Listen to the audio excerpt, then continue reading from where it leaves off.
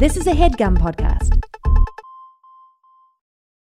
Fine Dining, the search for the most mediocre restaurant in America, is a podcast where comedian Michael Ornelas is traveling the country, eating at all chain restaurants in search of the perfectly average 5.0 out of 10 dining experience, the objective middle threshold of where bad becomes good. Friend of the Doughboys, Marissa Pinson and John Glover were the most recent guests as they reviewed Costco's food court. It's a two-part episode that covers everything from discontinued menu items to how many Costco hot dogs they could fit in their mouths. Damn, I wish I was on that episode. I'd crush that. Head over to linktree.com/fine dining podcast, FINEDININGPODCAST, and click Bees Giveaway to enter a giveaway for an all expenses paid trip to your local Applebee's, the current frontrunner for the most mediocre restaurant in America at 5.02 out of 10 for you and up to 3 of your friends. And you can watch or listen to Fine Dining on your platform of choice while you're there. Enter by May 1st, and the winner will be announced on the May 8th episode. Disclaimer, $50 will be provided for transportation along with a $200 Applebee gift card. I love doing those fast read disclaimer things. Go give Fine Dining a listen. The search for the most mediocre restaurant in America.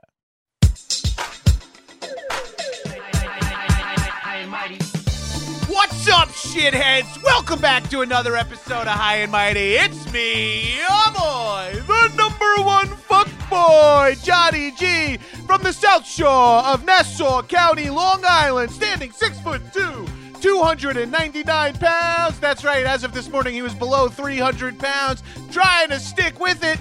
It's John Gabris. All you gotta do is trust me. Jackson, Maine, I've been needing to find a replacement for you. Abortion is health care. We'll never find a replacement for that. Also joining me in the High Mighty Studios, my nearly silent co-host, Arthur Gabris. Arthur, give him a shout out. Arthur is currently resting on the couch because he was up all night shitting all over my apartment, and I was up all night cleaning it up. Being a dog dad rules. Also joining me in the High Mighty Studios, you know him, you love him. He was my comedy guru. You know him from the Improv for Humans podcast. He's been on here 3 times, returning for the 4th. It's Whooping Suey himself, Matt Besser. Yeah, I picture less hardy individuals not being just having a heart attack with your intro, like not expecting that monsoon. It's no ramp up. It just comes. It's fun when I have blast. someone that like a publicist reached out to me to have on, like someone who I have no connection to, and I'm just like, and I know they haven't listened to my podcast and prep. I'm like, all right, I'm just gonna do a little intro here, and then every time I and they wonder if you're gonna be screaming the whole fucking time like you're commanding a speedboat tour. That'd be so awesome if I kept that volume up the whole and that intensity up the whole time. All right, so you say you know how to bake with sunflower seeds? I used to, when I was coming up in improv, I used to love group games that I could pretend were at a factory, so I could just have like that weird high like, all right. You know, I just always thought that was such a funny thing to be like talking over noise. Without yelling, just to sort of like, all right, and if you'll follow me, you can see. Oh, Besser. I'm a very loud individual, and that plays into our topic today. So maybe I should just let you. Let's get ripping. Show. Yeah, let's just get into it. I'm sure we'll find tangents in here. Okay. So let's just get cracking. Let's crack it. So you wanted to. Anytime I have you on, I feel like you're ready to work through something specific. You're always like, "Here's the topic," and I'm like, "Okay, let's." And today, what do other guests do? Do you give it to them? No, we kind of like, and it's usually something that they're like. I mean, we're buds. Like, usually someone's like, "I'll talk about swimming." Like yours are always like, right? We was like fighting, arguing, like it's like, cold cocks. I think it was like pranks, cold cocks. I forgot what the third was. Cold cocks part 2. But you want to talk children's sports. Now, I am nice childless, but I came up playing a lot of children's sports. I have nephews that play a lot of sports now. And I think children's sports has changed in so many ways. Obviously, as it should have, based on what my childhood was like. But curious. I'm assuming. I know Sid plays basketball, and so I'm assuming you've been witness to a lot of children's sports in the last few years of your life. Yeah, I don't even know where we should start with this. There's so much to say, but yeah, Sydney, my daughter, plays basketball a lot, and she plays soccer every fall. But mainly those two team sports. I played soccer growing up because I wasn't big enough and athletic enough to even attempt to play football. And I played basketball up to the 9th grade when I just simply was not athletic enough to play anymore. Were you tall early? I was tall, but I was also super skinny. And there were other people just as tall with more muscle and more ability. And I was just playground basketball. I never had the way kids have fundamental classes these days. Like it's a whole different world. But anyway, I wasn't good enough at all to play basketball or football. And soccer was kind of just starting in Little Rock and Arkansas, and really in what would that be, 1970s, the mid to late 70s. It was kind of becoming a fad and being introduced. Well, it's kind of proliferating through all, like, as a kid sport for everybody at that point. It felt like. Yeah, I guess so. I always felt like in the early coast... 80s, everyone played soccer. Like, no matter, because I think it is because it's like it's one ball and very minimal rules. So like you can have 5-year-olds play it. You can have 4. Like so. I think you can have. It's easy like to like the rules are simple enough for kids. Like get the ball over there. I feel like that's a very important point too, John. And it everything I may say today can come back to, isn't it interesting how easy soccer is? And what when you said, what do you want to talk about? The thing that's fascinated me for the last few years, I've coached her basketball team, and I've coached her soccer a little bit, and I've assistant coached her soccer a little bit.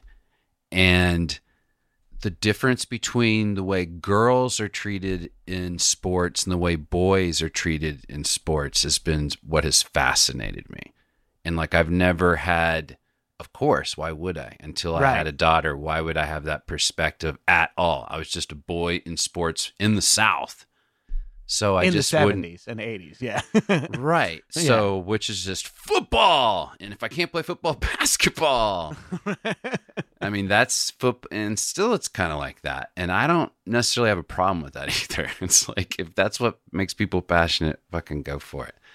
But I've just been, the disparity between how people treat girls in sports and boys is fascinating to me. And the one team sport that girls get into early is soccer, and boys too.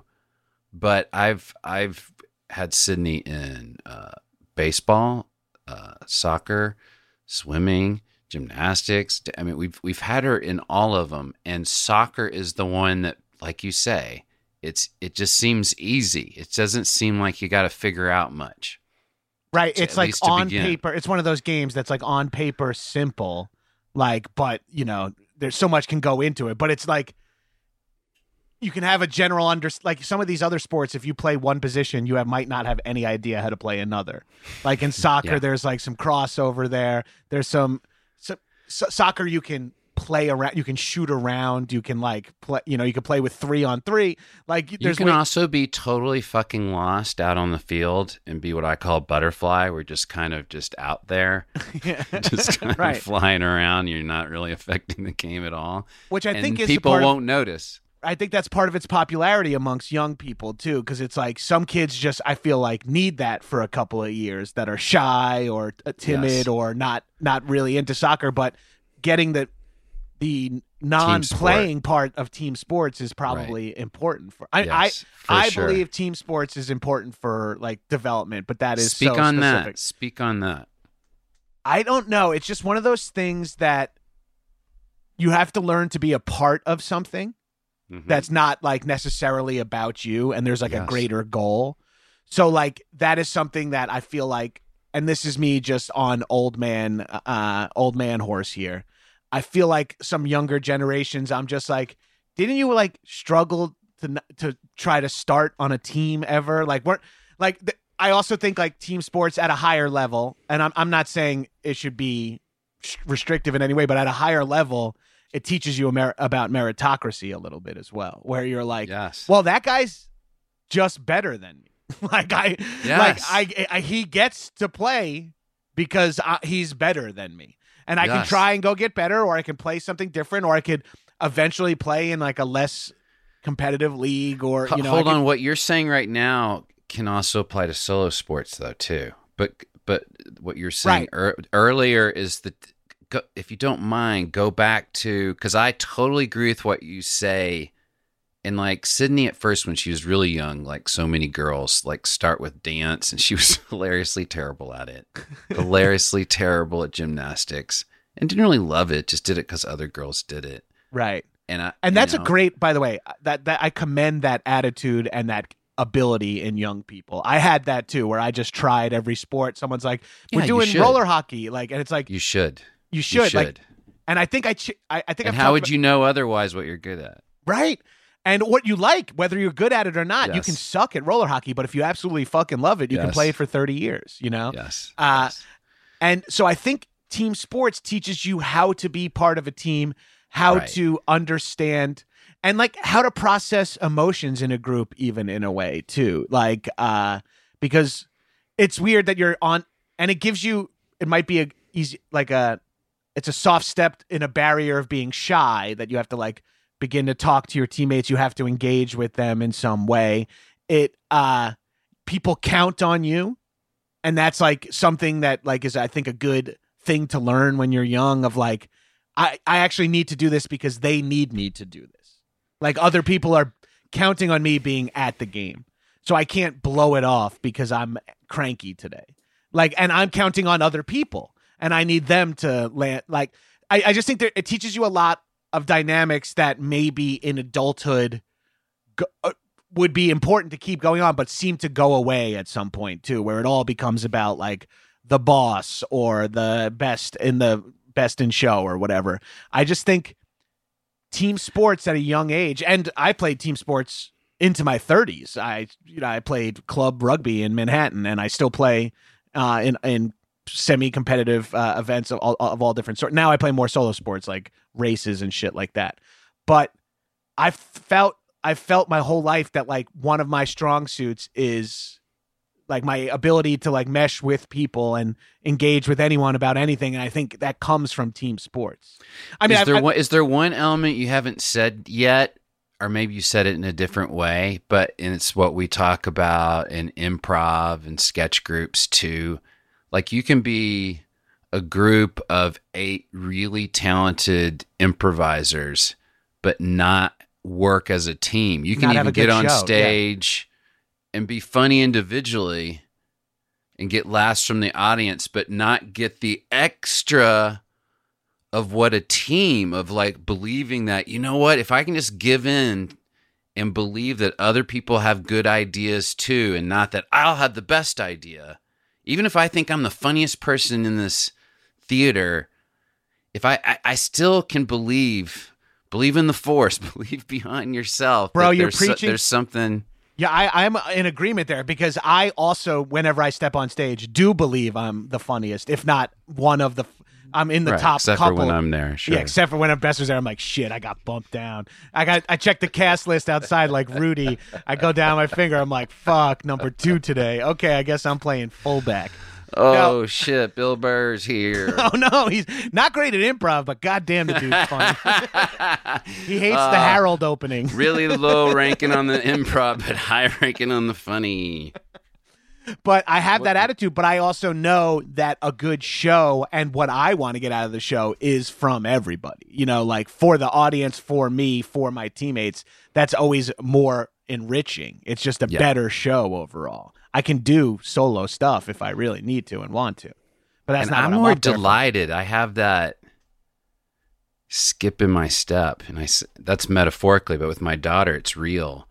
it is a literal skip in her step when I see her give an assist in basketball to someone. And like, it took me a while to like ingrain that of like passing to the person that scores is just as cool or more cool. Check out these Sue Bird videos. Yeah. That's just as cool. And that's being a teammate. And that's who people want to play with, is a point guard. I tried to explain to her what a point guard was. And it's like, they pass the ball. They set up the offense for the whole team. They make the team work together.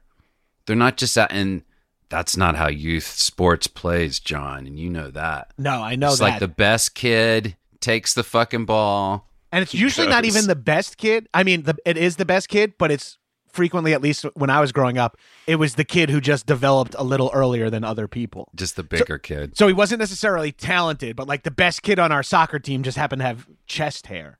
You know, like he just was like, he had more of a man's body and physical capabilities than the rest of us. And we're like, Dave is like the best. I'm like, I don't know. Like these two guys are like skills better than Dave, but Dave can run and can do like 100 push-ups and shit. That's so funny. When you say it like that, I think back to my soccer team in high school, and I'm like, you know what?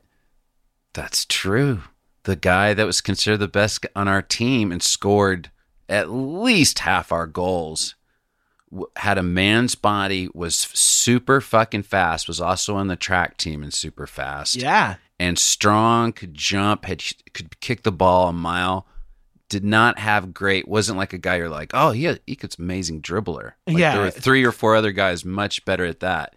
But this guy was way more athletic than everyone on the field. That's what's cool about like when you get to like college and pro sports where people are like, they develop in their senior year of college and now, you know, or like guys like Tony Gonzalez who played basketball and then become like the number 1 tight end. And like, I love shit like that because everyone develops at a different rate. And in kids sports, it's like, it's more obvious than ever before, you know, like you got 12-year-olds out there. You could have a 12-year-old with a mustache and a 12-year-old that's like 4'9".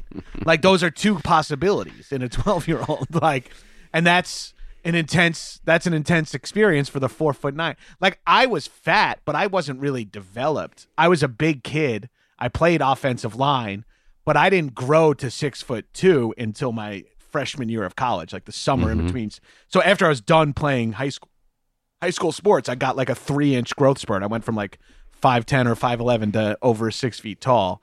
And that kind of like evened me out, made me a little bit more of a jock rather than just like a little boy with B cups.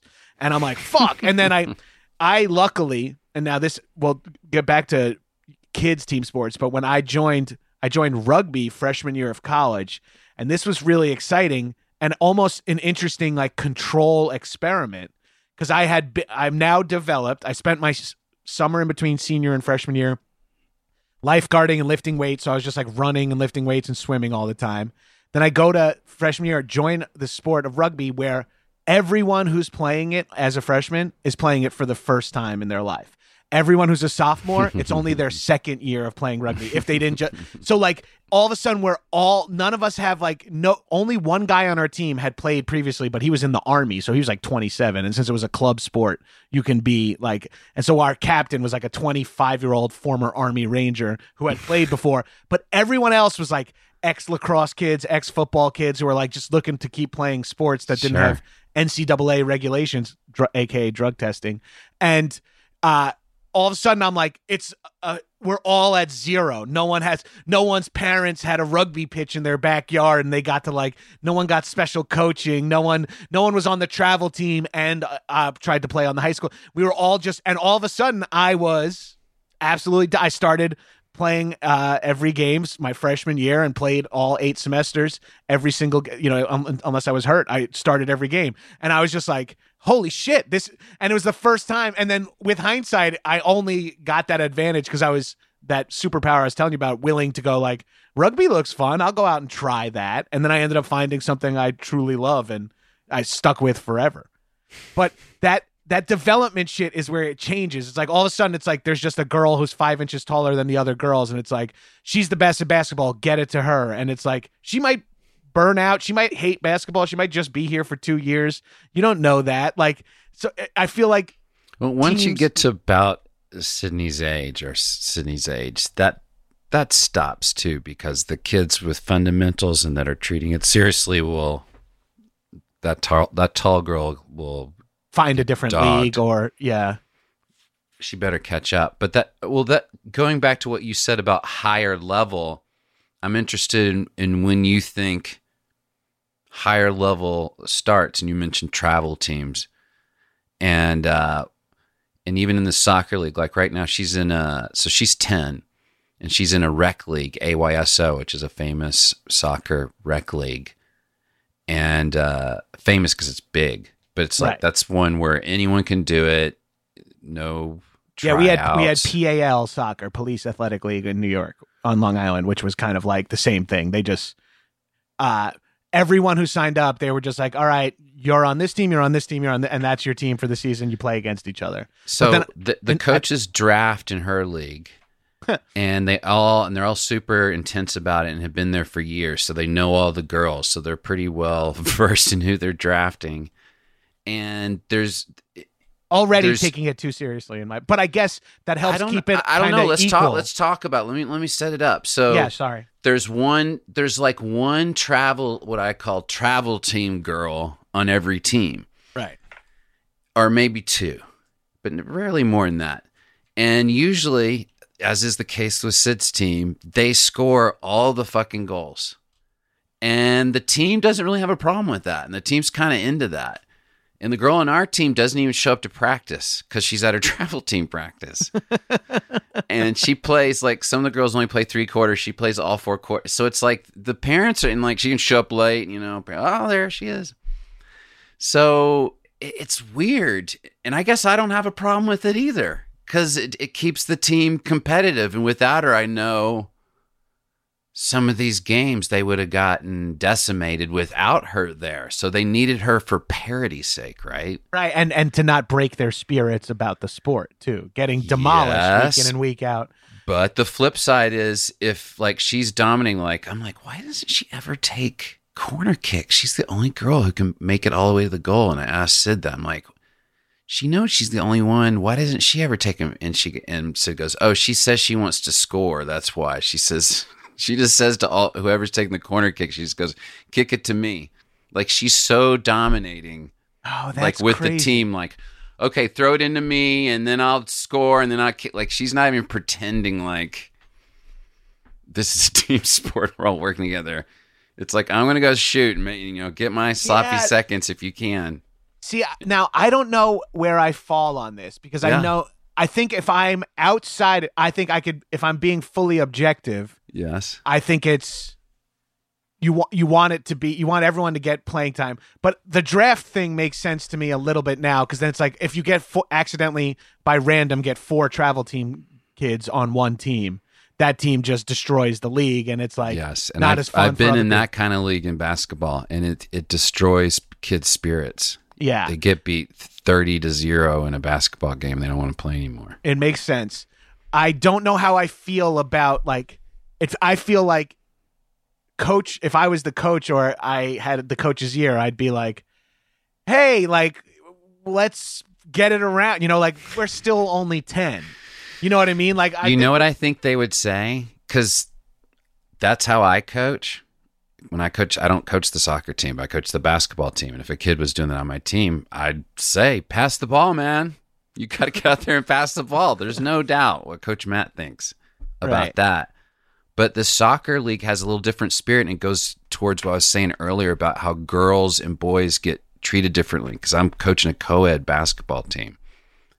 And they're like, I think he would say, if you said that as the parent to him, my coach, who's actually a pretty good guy, and most of the coaches with the philosophy would say, I'm letting them make their own decisions. Ooh. Yeah, I mean, shit, that is hard to, but, like, I get that, but there is an element now, and I'm not a parent, but there is an element to, like, we don't have to let 10-year-olds make all their own decisions. Like, well, that's the flip side, John. Right. I'm not trying not to lead you, because I was on a travel team where I say I was, because that was the one where I was not a coach. I was only a parent on that, because they have real fucking intense coaches. And Sid was with older girls. She was the youngest girl. They never let her do certain things. And the coach would see that happening. And he, for sure, his philosophy outright was they control themselves. And I was like, are you ever going to assign who's the point guard and who's the forward? And he's like, they'll figure that out.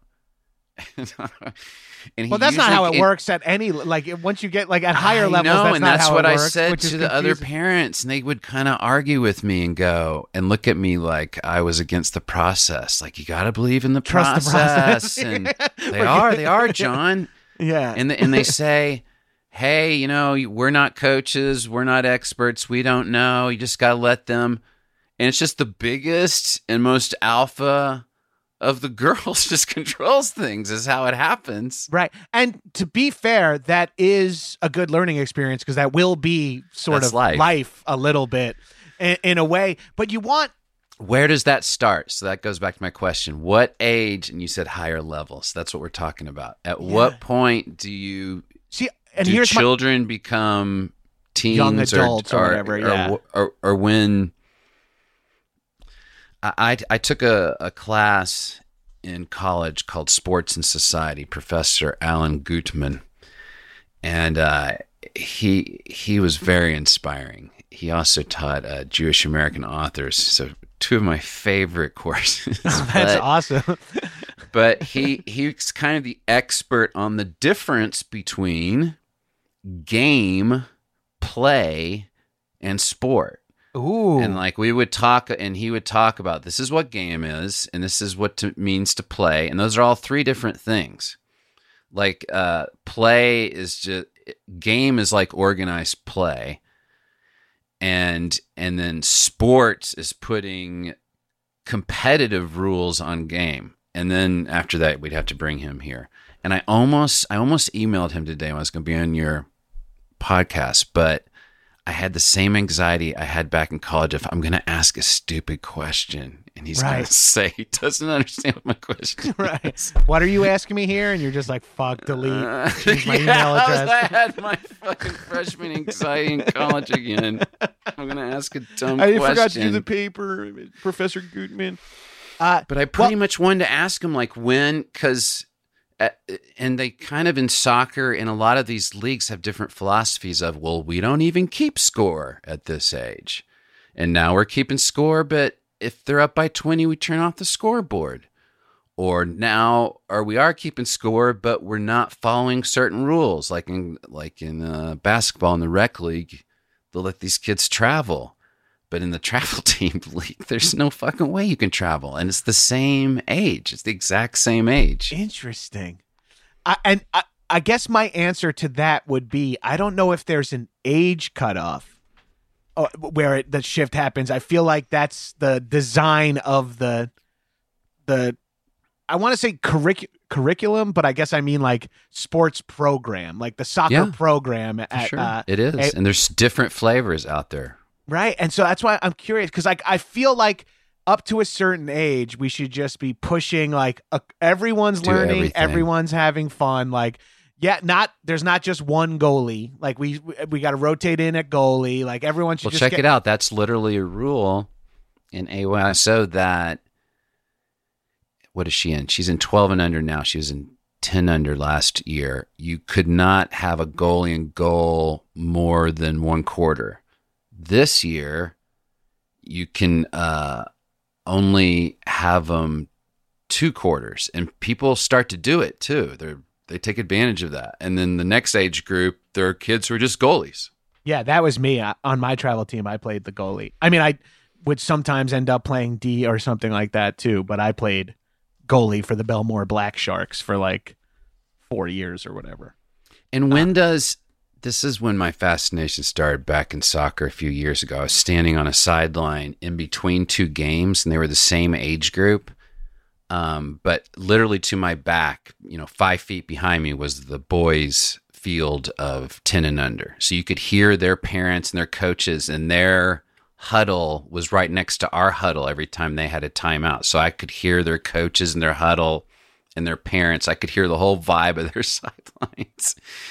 And ours had this really, what I would call a quiet, fragile vibe on the sidelines. And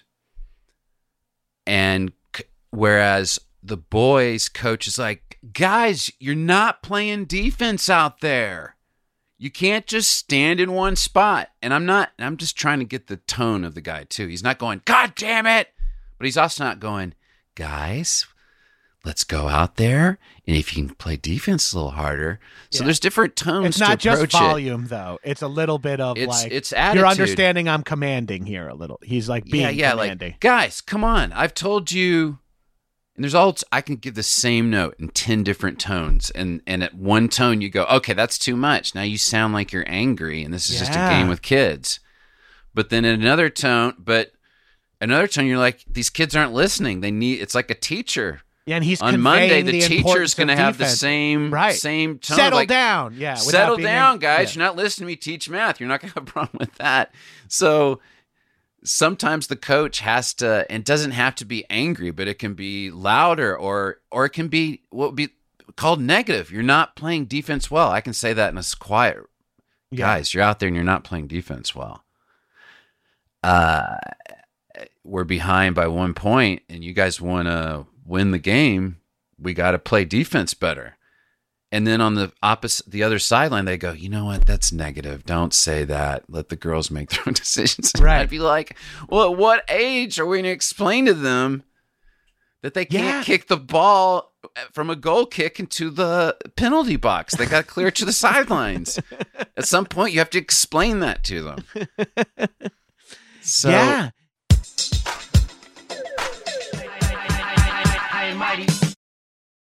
Ooh, yeah. AG1. Ooh, man. I am recording this ad first thing in the morning. So, sorry, I'm going to stop doing my Macho Man impression. Look, listeners, you know I'm a fan of AG1. You've been on the podcast. You've been listening. I've been talking about them on the podcast for a year, and I've been consuming AG1 for more than a year. I started doing it every single day, and I felt the real difference in how my day was kicked off. And I don't know if it's psychosomatic or it doesn't even matter. If it is psychosomatic, then that's good. Results are results. And since AG1 is a foundational nutrition supplement that supports your body's universal needs like gut optimization, stress management, and immune support, since 2010, AG1 has been the lead of the future of foundational nutrition. Tweaking their formula to create smarter, better way. I tell everyone I got my brother on AG1. I gave him, he used my promo code and everything. I got people taking AG1 because I'm constantly talking about it, and I'm going to just talk to you about the same thing. I can't take pills in the morning. It makes me nauseous, and I don't want to eat breakfast first thing in the morning. But it's pretty easy to smash down AG1 Bev with prebiotics, probiotics, digestive enzymes, adaptogens, vitamin C, zinc, all this stuff that you need, and getting it smashed down first thing in the morning. It tastes good.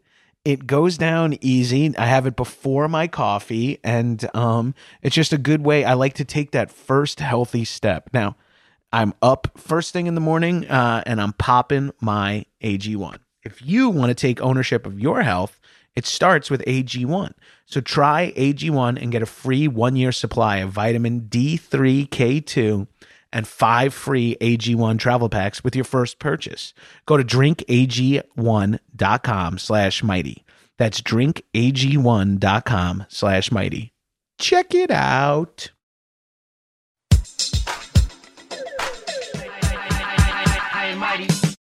It's interesting. Also, we're getting into like the territory about like gendered kids sports too, which is like, I'm assuming, especially as we learn more and more about gender and all that, I'm assuming that's bound to change. Because I like the idea when you said that there's a co-ed basketball team. I think at young ages, I feel like that is probably helpful for everyone to just be around. Why? Why is that good for a girl? I don't know. I agree with you, but tell me why. Why I think so is because if it's just all boys or just all girls, certain behavior or certain attitude. Like, I feel like real life, if you're playing soccer with all boys, you got to go to class with boys and girls. Then you got to go to work eventually with boys and girls. Let me let you know what the numbers are out there. So in soccer, or baseball, I'm just talking team sports, there's enough kids doing it that you can have an all-girl softball league pretty young. And you can have all-girls soccer for sure young at 5. Right. And have in Sydney's league easily 12 teams to 24 teams, and that's just like Glendale. It's not even like Pasadena next door. So that's a lot of fucking teams, just all girls. In basketball, in a basketball rec league, guess how many all girl teams you can get? Oh, I don't know. Just guess. 4. 2 if you're lucky to play each other every weekend. Oh man. Yeah, that's a little frustrating. Now why? Now you tell me why, and I'll tell you the other sport out there that's in between the two is volleyball. And if you watch the numbers, that's the sport that as they get older and towards high school and they get sick of soccer, that's the team sport they go to is volleyball. From what I've read, I don't, but yeah, not I feel basketball. So why?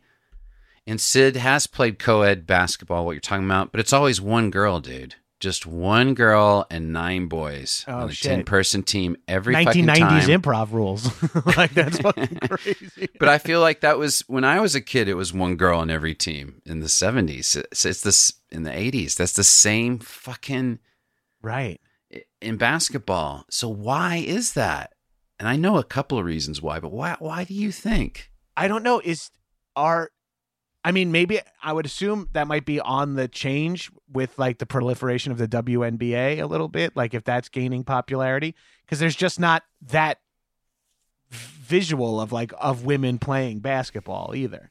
You know, like in media or in, you know, like women's soccer has been a thing since I was, you know what I mean? We had Mia Hamm when I was a kid. Like that was always like, and U.S. women's were always good. And I feel like, is it because I feel like in my head, and maybe this would make sense if baseball was, because with soccer that plays out the logic you just said, soccer versus WNBA. Right. But you can't name one professional softball player, can you? No, I don't know if there is such a thing. And there for sure are more softball teams at the age Sydney's at right now.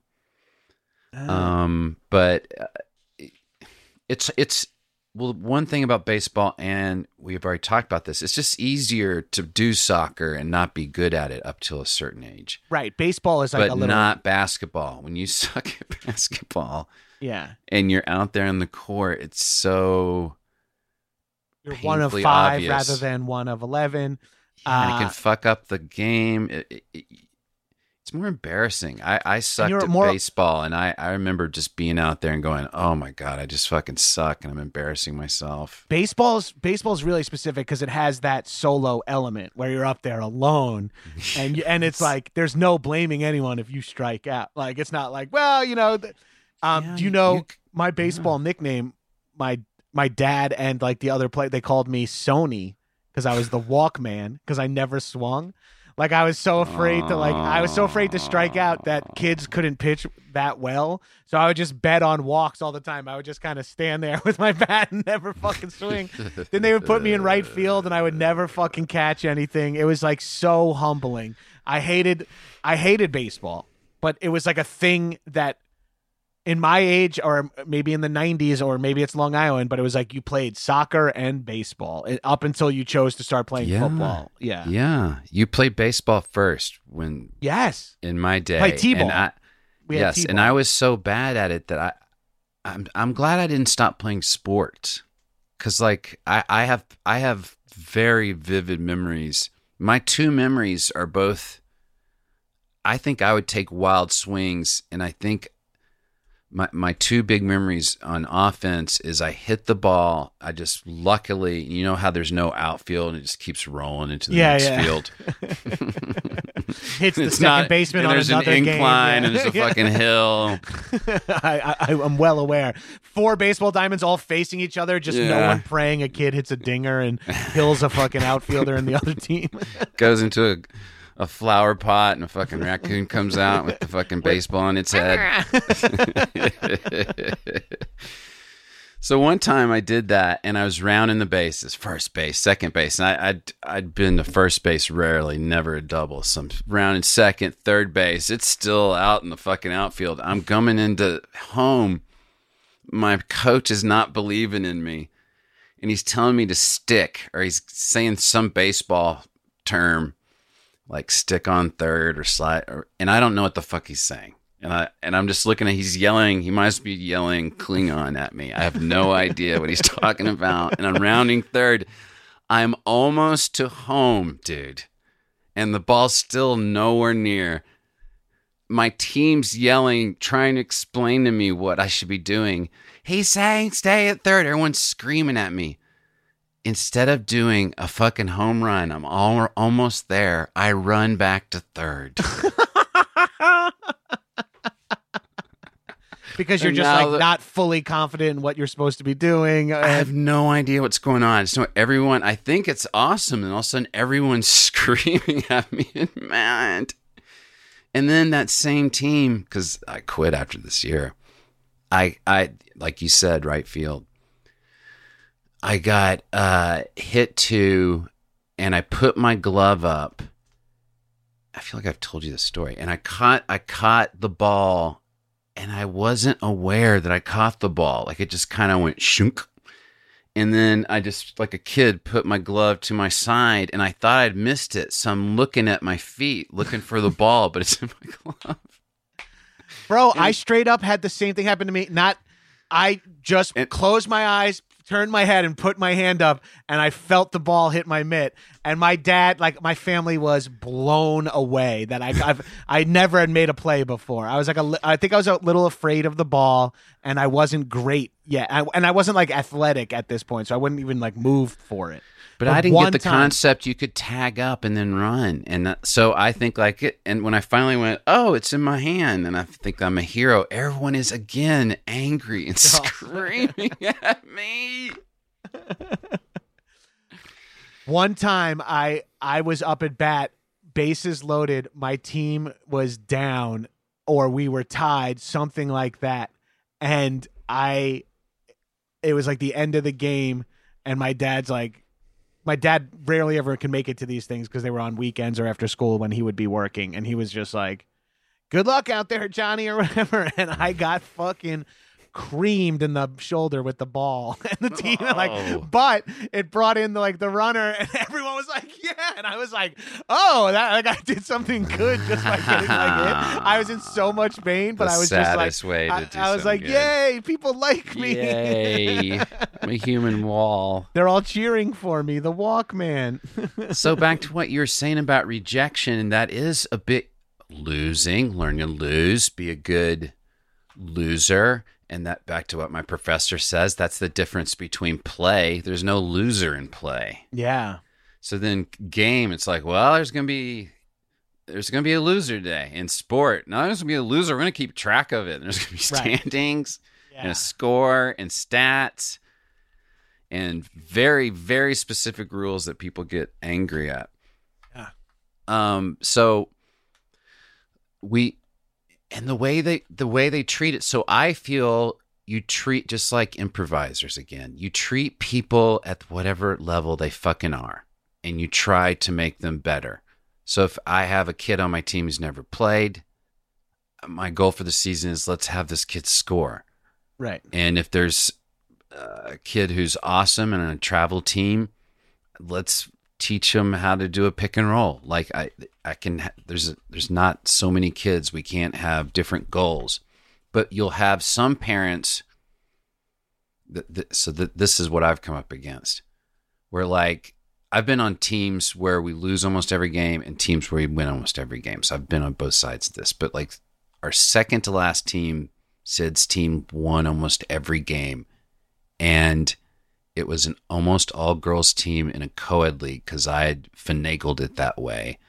and they all passed to each other, and that's why they would always win.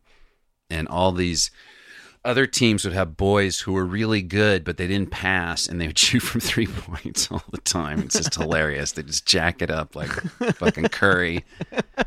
And they get it in like every 5th time, and the fucking crowd goes nuts like, oh my God. But it's like, yeah, but he's missing He's 20% most of his from the shots, court, man. If he's lucky. We're at 1 out of 10 is more fair. And my girls had a plan to pass and get it down low to the tall girls who would shoot from 2 feet away and score more. Hell yeah. So we would fucking rack it up. Like I told you, they turn off the scoreboard at 20 points, and we were dogging this one team one day. And as a coach, all I'm doing is talking to my team. I'm like, all right, now get back on defense, arms wide. That's all I'm thinking about. I'm not thinking about the other team and what the score is at all. I'm just thinking about each girl and what their goal is. So we're up by like, I think it was 16 one day. And we just scored a point and gone up by 16. I was like, all right, get back on defense, arms wide. And now these parents are getting really tired of me on the losing team. And this dad starts going, you're up by 16. You know you're up by 16. And I'm ignoring him. I'm not looking at him. He's like 10 feet away. He's also near Danielle. You're up by 16. I'm not looking at him. I'm like, what does he want me to do? Tell my girls to stop playing hard? Like, yeah, that's where it gets, because you don't want to run up the score, but you like the girls got a game this weekend. You want them to be able to play the game. Yeah, exactly. Right? And you can put in your like B-side teams or put in a couple of subs, but we had no B-side. Right. We're all good. Yeah. That's why we're winning every game, because we have good girls who pass. So anyway, I'm ignoring this dude, which is good of me because there's the bad map. Oh, yeah. Just gotten into it with him right away. Well, hold on. Okay, hold your hat. You can go to previous episodes to prepare yourself. Throw down your ellipses. Dot. So I also have this recorded too, so I could back it up. But because I recorded the whole game, and you could hear him going, "You're up by 16. You're up by 16. You know, you're up by 16," because he thinks I can't hear him. And meanwhile, Sydney steals the ball from their team and goes all the way and scores again. And I go, 18.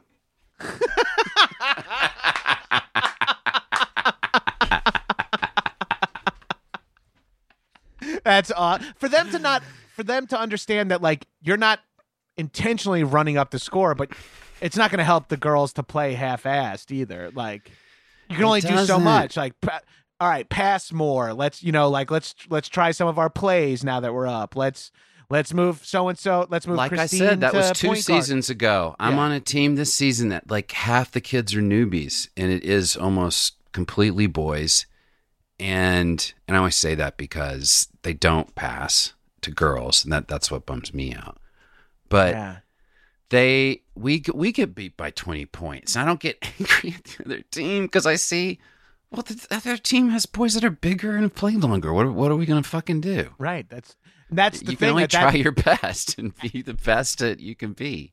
And at that level, like one good player swings an entire game. Like one good person in a 5-on-5 kids game, like they can just absolutely dominate. Our last game, our team, which Sydney couldn't be there because she was playing soccer actually, but I was still coaching the co-ed team. We lost by 3 to the best team in the league, who we lost by to 20 before, and every player on my team scored like 2 or 3 points, except for 1 or 2 players who have never scored the whole season. But on their team, only 1 player scored all their points, and they won. He was like LeBron James. So I felt, and our team was bummed out afterwards. I'm like, guys, you guys played great, and a lot of you scored, and you all were passing and played great defense against a team that all the boys were bigger than you. And they beat you by 20 last time. And that one boy scored. How do the rest of the boys on that team feel? Right. And that's the thing you like love as a coach. You want to be able to instill in the kids, like, I'm glad you guys want to win. That's a good attitude to have. It is okay to be bummed that you lost, but did you really lose? Like, think about what our goals are. Think about like where we were and where we are now. And like, that's powerful stuff to be able to convey to a young person, you know? But I also, we were talking about earlier about the soccer team and having the kid that does everything. And are you happy about that as a parent? I'm like, well, if it keeps them competitive. But like on this team I'm talking about, it definitely kept them competitive, but it was also selfish, and they didn't need him to keep them competitive. Right. They had other good kids on the team. So it is a strange line, but also it is when do you start following the rules? When do you start having a winner and a loser? When do you start scoring points and you allow a team to get whooped? When do you gender the teams? When do you like break up co-ed? Like that's those. And are when all do you have a kid be on the bench the whole time, like a whole game? I think in school, is that immediate? We're not to that yet, but in 7th grade, I don't know about 7th grade sports for me. They always did. There was A, B, and C team. Jeez. So like, if enough kids played lacrosse, you would get in as the C team. But some of us were so bad in junior high lacrosse, we were called the Ducks, the unofficial D team. And the coach would just be like, and the Ducks go over there and practice long passes. And we would just like never really get to participate in lacrosse at all. Like just kind of me and my one buddy Sanford just throwing the fucking ball back and forth to each other for like half an hour. It's like, wow, this is much better than being home, I guess. So at what point as a parent do you go, are you righteous or not righteous to go, hey, my kid is in the 7th grade and he's on the middle school whatever team and he hasn't played 6 games. Right. He just hasn't even gotten in. And the coach is like, yeah, that's sports and there's a winner and a loser and you play the game to win, and I as a coach have to put in the best players. When does that stop? Like, that's what I he don't would know say, how important like say. winning. Like I guess when you get to varsity or whatever you want to call that, I think that's when all that rides out, because you might not make varsity. Like, you know, you might make varsity and ride the bench. What's varsity? Varsity in middle school? No, that was in high school. We had JV and varsity. Like varsity was technically 11th and 12th graders. You can't. Because I think you not gotta let considered people competitive until you're I think a you can junior be in high school. I think you can be competitive and still make a conscious effort to give everyone minutes for a while, because that's important. Like that, there's competition, but it's still development. You know what I mean? It's not like rec league fundamentals where it's like, all right, everyone get out there, but you got to let the bench riders get some. There's garbage time in every game. Throw them in, you know, like get people out in garbage time.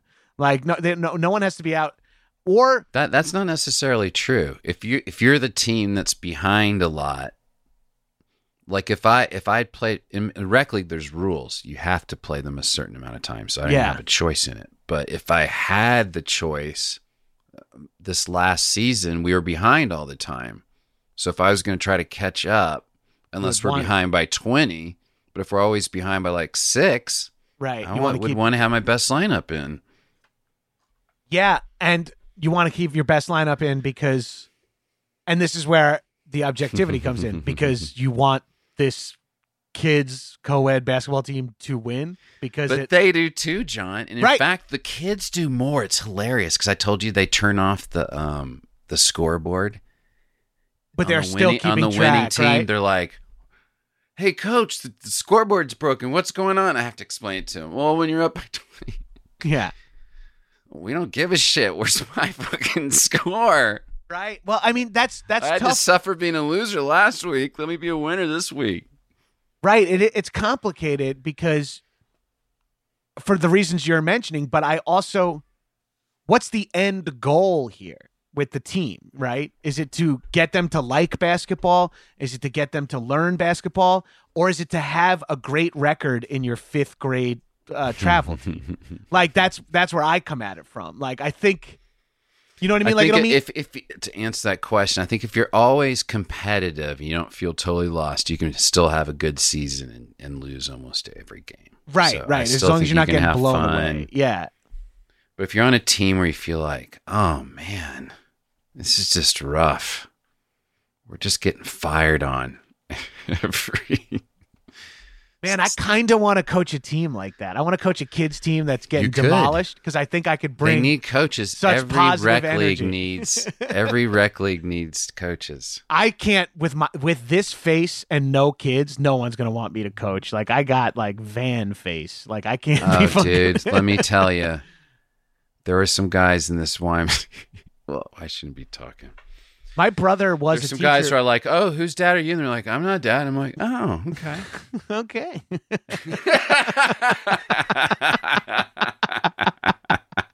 No practices at coach's house. Yeah, that's. I mean, that makes sense because there are people who have the skill set. You know what I mean? Like, and why not apply it? But that gets that. I don't know. I would be uncomfortable. Like, I would be fine coaching like my nephew's team. Right. Here's something I want to talk about kids' sports. Mm-hmm. Tell me if you see this at all in your experience. The kids who are wrapped up in the sort of accoutrements around the actual sport.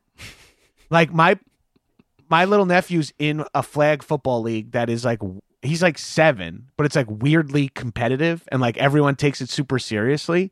And like the kids all wear like Nike, they have like a sweatband on their forearm. They do like the eye black, and it's all about like looking cool, like TikTok and Instagram athletes, and like professionals, how they look when they're like, and the kids are drinking like, you know, I want Gatorade. Like, they all, like, everyone's like, they're doing all the stuff that's like kind of around, and they are learning the fundamentals and playing flag football and getting good and stuff like that. Mm-hmm. But there's an element where you want to be like, but there's plenty of time down the road. But these kids are also like in 7-year-olds, and they're like, have like a private quarterback tutor come over, and like, because their parents are fucking. I mean, this is also Long Island over other places too. Okay. But I feel like in LA, where there's some money and some people who have connections, like, you could imagine if you're like, you could hire a basketball, like a UCLA basketball ex-UCLA basketball coach. And you're like, at what point, like, is that too early or too much? Or like, it's, I guess, coming at it from a non-parent perspective, parents who are like too aggressive, caring is one thing, but like pushing the kid. I'm not saying anyone really does this either, but that's the shit that kind of gets me. I'm like, now what are we even doing? You have 15 more years of basketball to play, and this is what it's like now in 5th grade. Like, what does this mean going forward? Well, that's a big question. Do you see that at all with like kids who are like about the way they look doing it? I mean, I guess that's always. I don't know much about the whole soccer scene, I guess, but Sydney, I think, I'm gonna back up a little bit. We were saying kids should try everything. Eventually, you see your kids sparked to certain stuff, and some stuff they like and they're not that great at. Like, or they're not like I don't know if Sydney can sing, but she likes to sing and dance, but she's not great at it. Right. As like, oh, she's a natural talent. You see kids her age who are really good. You're like, holy shit, that kid can sing or that kid can dance or whatever. She likes to draw. She loves to draw. She's really into that right now. And like cartooning. And I would say she's better than I was at that time. And I think I was kind of into that too. But I also deluded myself all the way through college that I was a better cartoonist than I was. And I had friends who were really good at it. And I could see that and go, oh, Bobby and James are much better at cartooning than I am. But I just thought, oh, well, I'm good too. I'm just the third best of this group, and I'm fine with that. And that seems to be Sid's attitude too, and I love that. That's a great attitude to have, because also you're young enough that you could end up being good at something too. Like, things change, your voice drops. Yes, but there's natural talents, John, and she is naturally she's funny as shit, dude. Right. And I know I can say that from experience. Yeah. Yeah, she could be a comedian, is my humble opinion. And I'm not pushing her that way.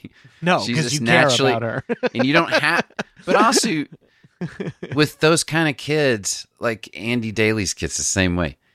That they're so funny, you don't have to foster it, push them or encourage. It's just being a comedian and wanting to show off is natural. It's not like we have her in comedy classes. But basketball was surprising, and I wasn't good at it. And when she was good at it, we were like, oh. And when a kid sees they're good at something, it means they want to do it. Yeah. Because it gives them self-esteem. And when you get to the age where you start to realize when you're not good at stuff, it's like, oh, I'm not so good at dancing, or I'm not so good at baseball. I am good at basketball. That gives me confidence, and I don't feel lost on the court, and that just snowballs. Right.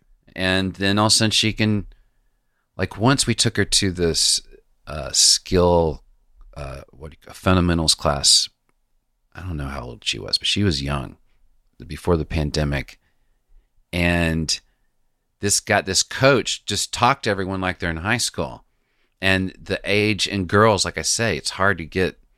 Anytime there's a clinic, it's like girls from third grade to fucking high school. It's not like you'd be just to get 12 girls. So he's like, go down the court, go between your legs, go behind your back, and asked her to do stuff she had never done before, going behind her back in particular. I just started laughing to myself. I'm like, oh my God, what's she going to do? But then she just looks at the girl beside her doing it. She figures it out. She does it. She can't do it. She loses the ball. She does it again. She loses the ball. Third time, she does it. And it sparks, and you see it. That's so cool. And I think I talked about earlier, you see the skip or the hop. They start being a little lighter. They're visibly. You see her go, yeah. Oh. And you recognize in your own kid of like, oh, you see that little joy of, oh, she really fucking loves learning what she just loved. Yeah. Because she thought she couldn't do it. She tried again, she could do it. Versus if she did that in gymnastics, she still wouldn't be able to do it. She might not ever get the round off. Yeah. And then because it's not natural. Right. And so at a certain point, these kids start to obsess on their skill or whatever it is. If they are like, oh, I am much better and I do enjoy this. Right. And then that is when you get the option. I'm sure a lot of listeners are going, well, the answer is rec leagues are for fun and travel teams are for the serious kids. And that is pretty much the way it goes. But yeah, I mean, that's the obvious delineation that makes sense. And, kids they're going to be like the more rec kids that are on the trip. That was like me. I was like a rec kid who was just good enough. And mostly everything for me was always social. People are like, we want Gabrus on our team. Like, we want Gabrus to be on the team with us. And going back to what you said before, I think the reason I found out I was funny was because I kept failing at all different sports. But one thing that I had in common is that people always liked to have me on their team. Like, even if I was bad, it was always good. Even coaches would be like, oh, Gabe, rolling their eyes at me and shit like that. I wore number 69 in my travel soccer league, and I was like 12 years old. Like that. That's like so fucking gross and funny. That is so funny. I guess I never even thought about comedy as a career until the end of college. That never even occurred to me of like, oh, that skill could actually be, but yeah, Sydney's in Hollywood, kids that grow up in California what am I talking about anywhere these days? Because of TikTok, anyone can be a star anywhere. So right. And I never thought about comedy as a career either. I knew I wanted to work in TV in some capacity. And that was just like an idea, making something, because I was like a radio, TV, film major, like working in TV or movies seemed like the way to go. Didn't think it would be like acting in them ever until post college when I kept doing improv. I mean, I took level 1 in the summer in between junior and senior year of college because I was doing short form in college. And that's when I first started to be like, well, I don't know if this is like a path for a career, but this is fun. Then I'll go to New York City and work in TV and keep taking these improv classes because that's fun. And I never really like thought about them being overlap until even, I mean, I guess I started to feel it a little bit when you would like go to a UCB show and like know someone that was performing from TV and start to see the connection. But I was a PA on Best Week Ever and in level 2 with Paul Scheer, who was on Best Week Ever as so he was teaching me improv, and then I saw kind of like, you can see the ladder. Yeah, and I'm like, oh yeah, that makes sense. He's very funny in class, and like the stuff he's teaching us, you could sit down on Best Week Ever and riff. And I was like, oh, now I start to see like, and then like that was a great example of like for me being like, oh yeah, that's how you do it. Hey, can I go back to your question about what the shallow shit the kids are into too early? Yeah. So I follow all this basketball shit through the Razorbacks and football shit on Instagram. It's pretty much all I follow. They have ways of teaching kids just on Instagram through these videos, or I guess YouTube, and that's a culture I can't even imagine of like, I want to learn how to dribble behind my back. I'm going to go on TikTok or YouTube or Instagram and you can learn how to do it. So, and then branding is something that starts for sure in high school. If not before, if you want to go into college sports, right? So, it's gross because it does seem like this is why it's gross. It's good in that they can make money off of it, the NIL, right. name, image, likeness, and that's the start of that is branding yourself in high school. How am I going to sell my image commercially when I get into college? Because I can literally make $1 million fucking dollars. Right. I could pay my way through college at minimum, like, and then some. Yeah. I can make more money than I possibly will as a rookie in a professional sport if I play it right. And some of these, right. And especially when it comes to women in basketball, like these women in the NCAA are choosing to stay in till their senior year because it's like, well, I don't know if I'm going to get any more higher exposure in the WNBA, and if I can get NIL money at fucking LSU, why shouldn't I stay until I'm a senior? And that's fucking great. The negative is back to team and team sport. It's like it's all about me, and it's so that takes away from. And there's spirit also of the game, not to be like the old man saying the cartoonish phrase, but that brings it away from the spirit of teamwork. Yeah, and not everyone's making $1 million on that team, and that's life. Not everybody on the NFL team's going to make $50 million, just the quarterback. Right. So when do we start preparing for life? But it is like, oh, okay, when does that start? Does that start in high school? That we start branding and it's all about me? And the sad truth is, dude, it starts when they're fucking 12 in these AAU leagues and getting Nike contracts. And the way I hear it, they don't give a shit who wins the game. It's all about stats and scoring and getting to the next game. And they just like the game's over. And I've been there. Sid's been on a travel team, and hers isn't this kind of serious, but I've witnessed these teams that play like 3 games and the game's over and you can't even tell the game's over. I'm like, is the game over? No one went, no one's cheering, or we won, or great.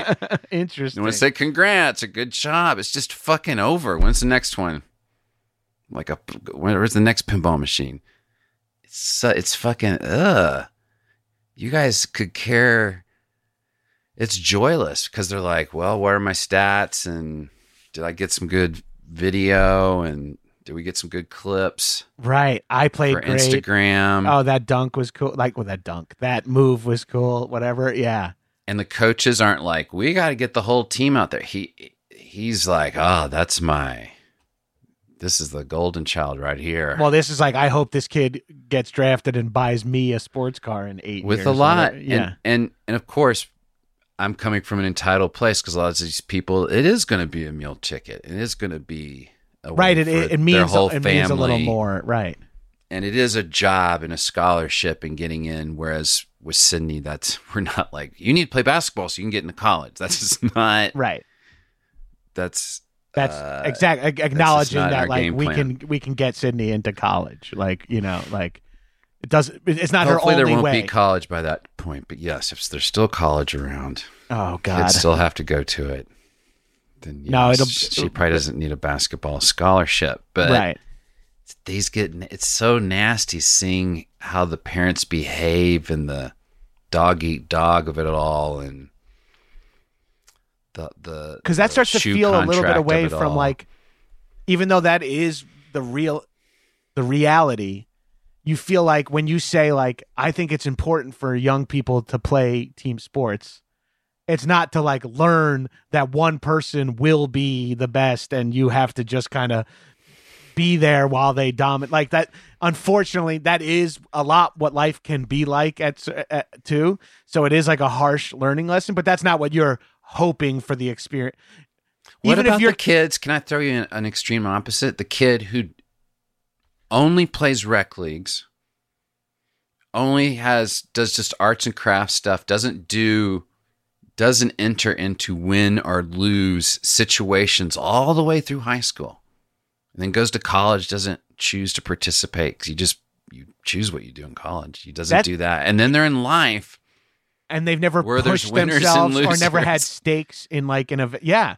Like never felt failure. Losing. Yeah. And rejection. Like you said, just trying out for the team and not getting on. And that's like getting a job or not. Like that's a serious emotion you have to go through. Right. So are they prepared for that? Or is it more shocking? I didn't know the career I was getting into was like near constant rejection was a major part of it. Like I wasn't prepared for that. I mean, I wasn't aware of that, but I happened to accidentally be prepared for it because I still had fun when I lost, when I was the worst guy on the basketball team, when I was the lacrosse goalie, as scary as that was. I still had fun being on the team and going on the bus and practicing. So like I felt that like I was still getting stuff out of it. Like I clearly was okay with sucking and losing. And I think that's what made me, I'm always down to try new shit. And I think that's why like improv excites me too, because you also just don't know the outcome. Like there's always a chance of failure in a fun way. Like there's something appealing about like, all right, I'm going to my first roller hockey practice. I'm barely good at skating. Here we go. All right, I'm stepping out on stage. I don't know who this Bill Burr character is, but I hope he fucking can handle a little yes-anding. It's Bill Burr's first improv class too? Yeah, we're both in 101 together. Lucky teacher. I don't know. I'm taking this. My manager told me to. Vanessa Bayer was in my 101, and we didn't know we never knew that. Shannon O'Neill like eventually looked it up for us. I had no clue that she was like, yeah, I took level 1 at UCB, and Shannon was like, when? And she's like, do you remember anyone? She's like, there was like this.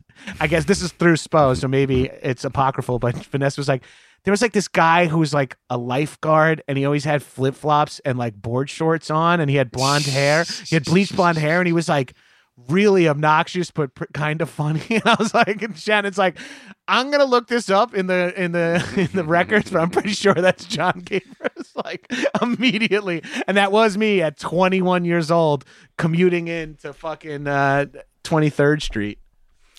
Hey, it's the topic is children's sports, but we talk about trying a lot of stuff, failing, understanding you're failing, and then seeing that one thing that you're like, hey, I don't fail as much at this one thing. Yeah. Maybe I should focus on it more. But often you don't know what that is until you try it. Like, I didn't start playing guitar. Not that I'm good at it now, but I find joy in it. And I didn't start until the Walk Hard movie. And if Judd hadn't have made me do that, I never would have ever picked up an instrument again. And now you enjoy playing the guitar. I've seen you do it as part of comedy enjoy shows. the fuck out of it. It's improved my life. Just emotionally. And you would just never even tried to do it because it seems unattainable in a way, but I was made to do it as a child by my mother. I took guitar lessons and hated it. Oh, we that'll did do it. Scales and row your boat. I'm sure other guitar teachers could have been more inspiring, but why does it have to be children? I guess what I'm getting to. It's just like everyone should just keep trying fucking new and weird shit, even if it seems like you'll fail, because maybe one of those things are like, hey, I'm actually the best one in class. Yeah. There's an element to life where you don't necessarily need to be good at something to really get something out of it. Yeah. Like to enjoy it. Like just to be able to pull it off. Yeah. I did that crazy relay race from Mount Hood to the coast. I'm not a runner. I hate running. I always used to say, I don't want to run unless I have a ball or I'm chasing someone who has a ball. And now I did this like thing that was just straight up running, and the accomplishment of it is unreal. And I was going to personal best. Yeah, I was going to bring this up earlier when you mentioned Sid learning the behind the back dribble. Like, I don't know I feel like I tell this to a lot of people too, and it's so stupid and simple and obvious, but to me, running is something that like you're like, I can't run 1 mile, and then you try 4 times, and the 5th time you can, and then you're like, well, maybe I can run 1.5 miles. You're like, well, not these 3 times, but then the 4th time, then all of a sudden you're like, well, can I run? And then you were like, I used to think I couldn't run 1 mile. Now I'm running 6 miles because it's just adding a little more time, a little more mileage. And like, it's so basic. Incremental progression is what we call it in the powerlifting world and the bodybuilding world. But like, it makes total sense. And you're like, oh, and now I'm not good at running at all by any running standard. But for me, the fact that I could jog 3 miles without stopping if I had to right now is crazy to me. And that gives me that hop, that skip that you referenced. So in any solo sport, you can find your personal best, or even just the ability to do it. Just the ability I can scuba dive, or I can rappel. Right, it gets to be binary. To learn to it's do yes it. or no. Yeah, exactly. I don't have to be the best scuba diver, the best rappeller. Right. But then there's, and I can play intramural soccer, and I can find my level. I can play tennis. You have to find your level. Yeah. Like, it's no fun playing someone better or worse than you. Got to find your level. But hold on. Do we use sports metaphors? Every time I'm arguing, John, especially like an improv point, I always use sports metaphors. And then later I'm like, should I not use a sports metaphor? Because sports and arts are not the same. No, they're not. So if I doing exactly what we're talking about, so it's like, okay, well, I want to be a stand-up comedian, and I'll do it incrementally, and I'll do it 5 minutes every open mic. Yeah. You won't necessarily be running a mile. Yeah, well, the thing about that's where we get into subjectivity and objectivity. Like, I shot the ball and went in the hoop. That is 2 points. The mile I told a joke. Took me 7 minutes to run. Yeah, exactly. I even without the minutes on it, you could just say like, I left, I ran a half mile away, and I came back a half mile. Yeah, that's a mile. But you can go up there and go, I did do 5 minutes of comedy. But it's not a binary like some of these sports things are of like, you did it or you didn't do it. Like, yeah. And other people may say, that was comedy? You're just saying facts or telling your day. Because I could technically sit down and draw. I like to draw, but I'm very, very bad at it. It doesn't look like anything I want. It doesn't even come out the way I want it to. But I do still enjoy it sometimes. And drawing and these are different arts too, because drawing you can draw in the woods and no one ever a tree can fall in the woods. But comedy, you can't do stand up. It doesn't count in your bedroom. Right. It requires an an improv audience. Yeah. Doesn't count in your basement really. So and you you can paint my a million improv paintings. Team went up and we had a great time. Were we as good as that team on Saturday? No, I know we weren't, but I don't care. We had a good time. Yeah, that works. That works. We bombed, but I had a good time. Did the whole team have a good time? That's I feel like did the audience. Well, that's when you get to something that requires an audience, that starts to change too. Because like if your intramural volleyball team sucks, but you have fun out there playing, you're not like it's not required a reaction. Like if you were a painter or a sculptor, you could do that all in your house, right? But if you're a playwright, you gotta if I said to you, if I got up. introduced to you at a party, you'd know me. I said, I'm a baseball player. No, I'd say let's get in somewhat real. I said, this is Matt. He's a tennis player. You would think, what would you think? You'd think, well, I haven't seen him on TV, so he must be like one of those guys in like the 300s. Like he's right, yeah, ranked, or it'd be like, but you never. Maybe he's like a tennis pro, but calls himself a player. Like he coaches tennis. Even that would be obnoxious, right? But that's what a player. Yeah, and then it's like. But you can if say you said you're a I'm a comedian. stand-up comedian, no one blinks. If all I've done is bombed, right? Oh, that interesting. Because it is weirdly like a state of mind. It's like a proclamation. It feels like you should have to make people laugh, right? Yeah, or you declare yourself. Well, there's weirdly the binary of comedy. Like, did people? Well, I would say, and drama doesn't even have that. Yes, Yeah. I'm a great actor. I've done 20 plays. Well, you could have sucked in every one of them. But if you've done a play in front of an audience, that's made you've acted. If you're like, that's true. But what they hated you and you suck though, because in comedy, if it was You've a acted comedy, bad. you would know. right, you But acted in the poorly. drama, you wouldn't know. You'd be like, oh, I don't know.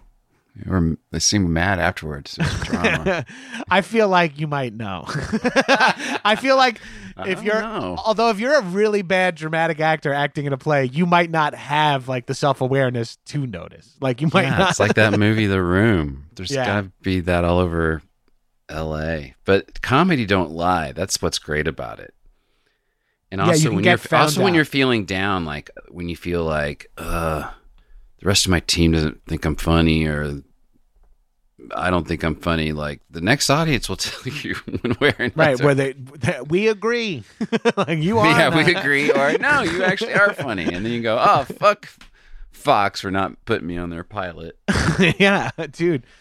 I mean, I talk about live comedy in reference to a career in Hollywood all the time, in that it's the saving grace of like, I am good at it. Like early on in my career, Tiffany would be like, we'd be watching something. I'd be like, I auditioned for this and this guy got it. And she's like, you're so much funnier than him. And I go, yeah, but that's not what Hollywood is looking for. It's a complicated sauce of what they're looking for. I love when comedic actors, and they're not, and you notice I don't say comedians, because we do comedic acting, but we're comedians. Yeah, and when I see a comedic actor on like a show, like at South by Southwest or some festival or something, and they'll just stick like, this guy's in a sitcom, so we're going to put him on the show. Like all he has to do is walk up to the mic and wave. Everyone's going to go nuts.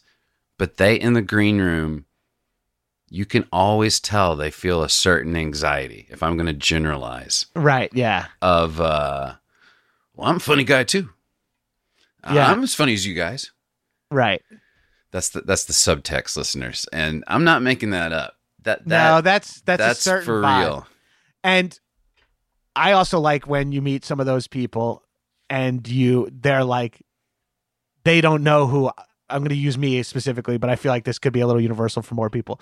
I run into these people. They don't know who I am per se, but I know who they are. Yeah. And they're like, I'm funny because I've booked and busy and you know me from all this stuff. And then we're hanging out and I'm being so fucking funny. And they're like, I could see it in their face. Like, okay, all right. I'm going to text you with who one of these people are as soon as we get off here. I got a couple in my mind too. And I love getting on stage and killing and them not being able to follow me. That's the best thing in show business, where you're like, well, I'm going to make it where this guy is going to wish he wasn't on this show. Yeah, fame can juice you up and give you some, help you get graded on a curve, but it can't create laughter. Like I think you can't, Seinfeld says in that documentary of his, it'll give you like 2 minutes. Like the fame will give you 2 minutes, and after that, you got to say something funny. After that, you need jokes. Yeah. That's Comedian, the one with him and Orny Adams. Yeah, I love I haven't that seen documentary. that in forever. I haven't either, loved but it. I loved it when at the time.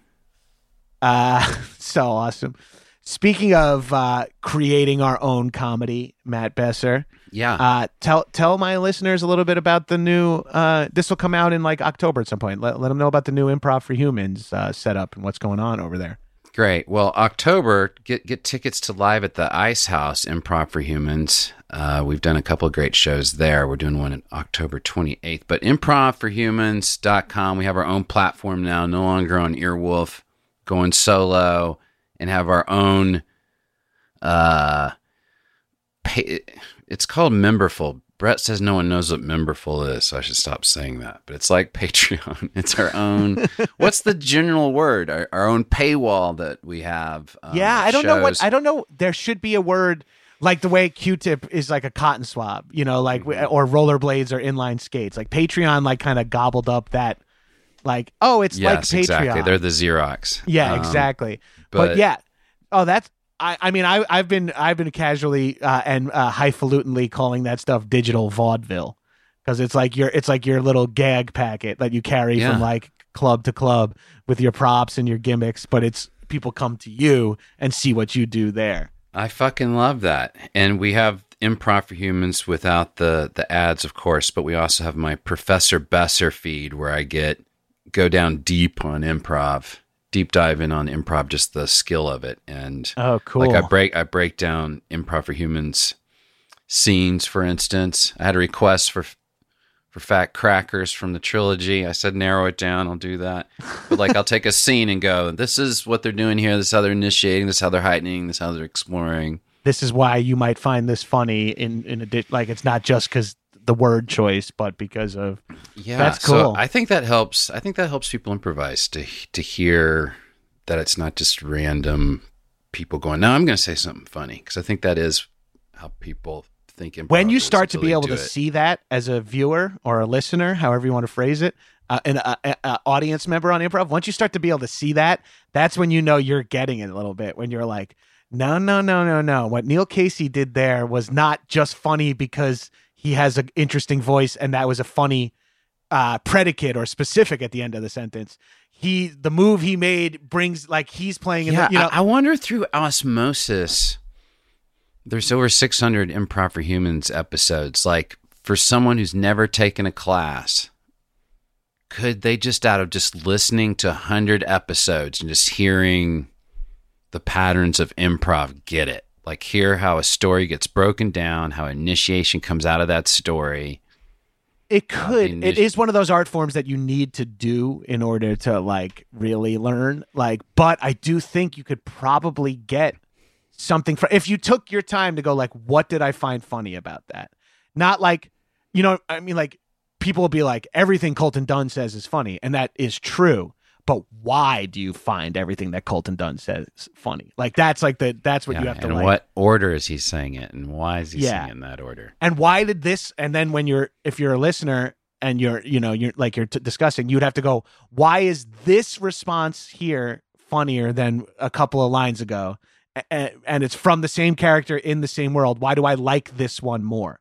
And then you have to, like, think on it and go, like, oh, it's playing the game harder, or, oh, everyone was playing the game really hard and this slightly tweaked it, but I see what they were like. What about it made you like it? Like, I think what I'm finding is because the first request, or one of the first requests, was for this scene that Paul Russ did.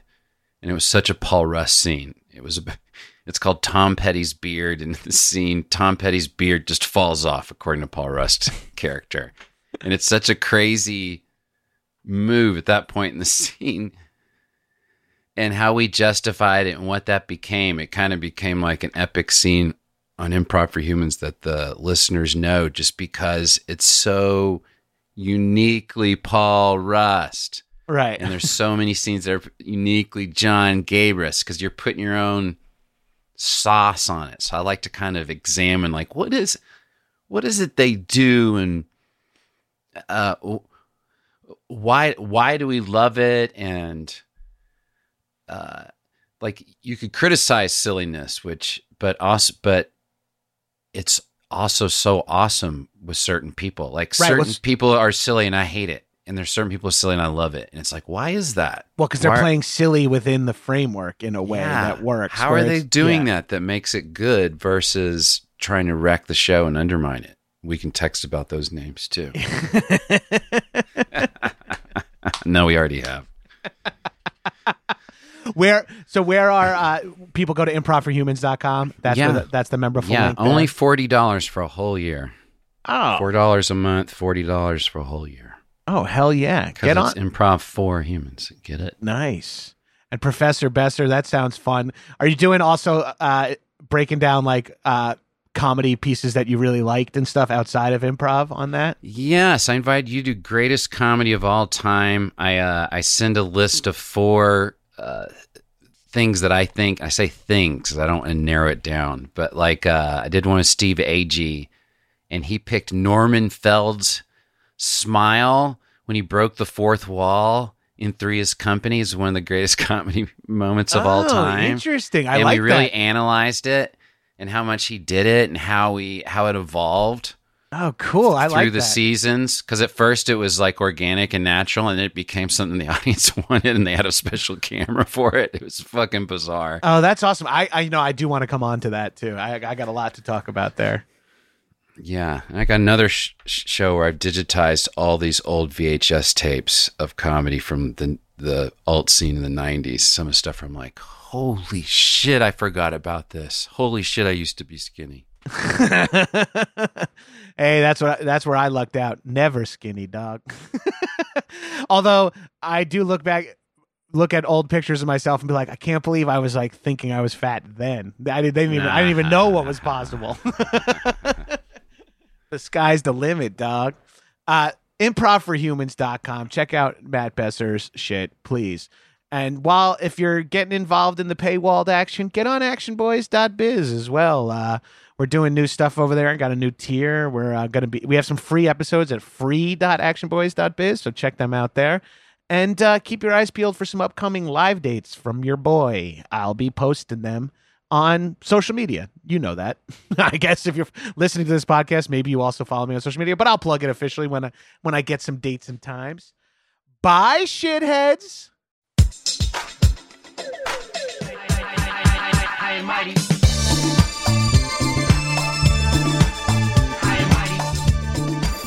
That was a HeadGum podcast.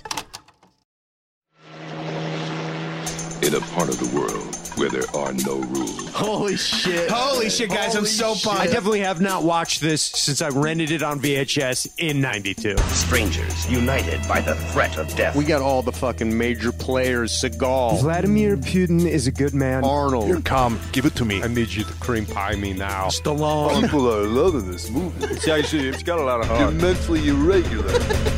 Now, somewhere, somehow, someone's gonna pay. I would fucking love for my wife to see me rip a guy's throat out. But they didn't count on one thing. This movie's fucking insane. It's how you know it's a good movie. You have to do almost all the work yourself to figure it out. Well, there's a fantasy component. There's some sword fighting. There's some lightning. Bam, bam, bam. Bam, bam, bam. There's a new game in town. You wake up after a few years, and then you don't even know who you are anymore. We're gonna be making Terminators. We're gonna make a really great deal with the Xenomorphs. What? I don't hate them, but I've been in a room. Yes, I understand. This is now the 20th ending of the movie. I am Dar. I'm your dad.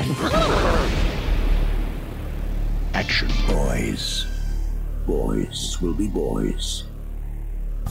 Subscribe here for bonus content and more free stuff from behind the paywall. To get new episodes, become a patron at actionboys.biz. Do it!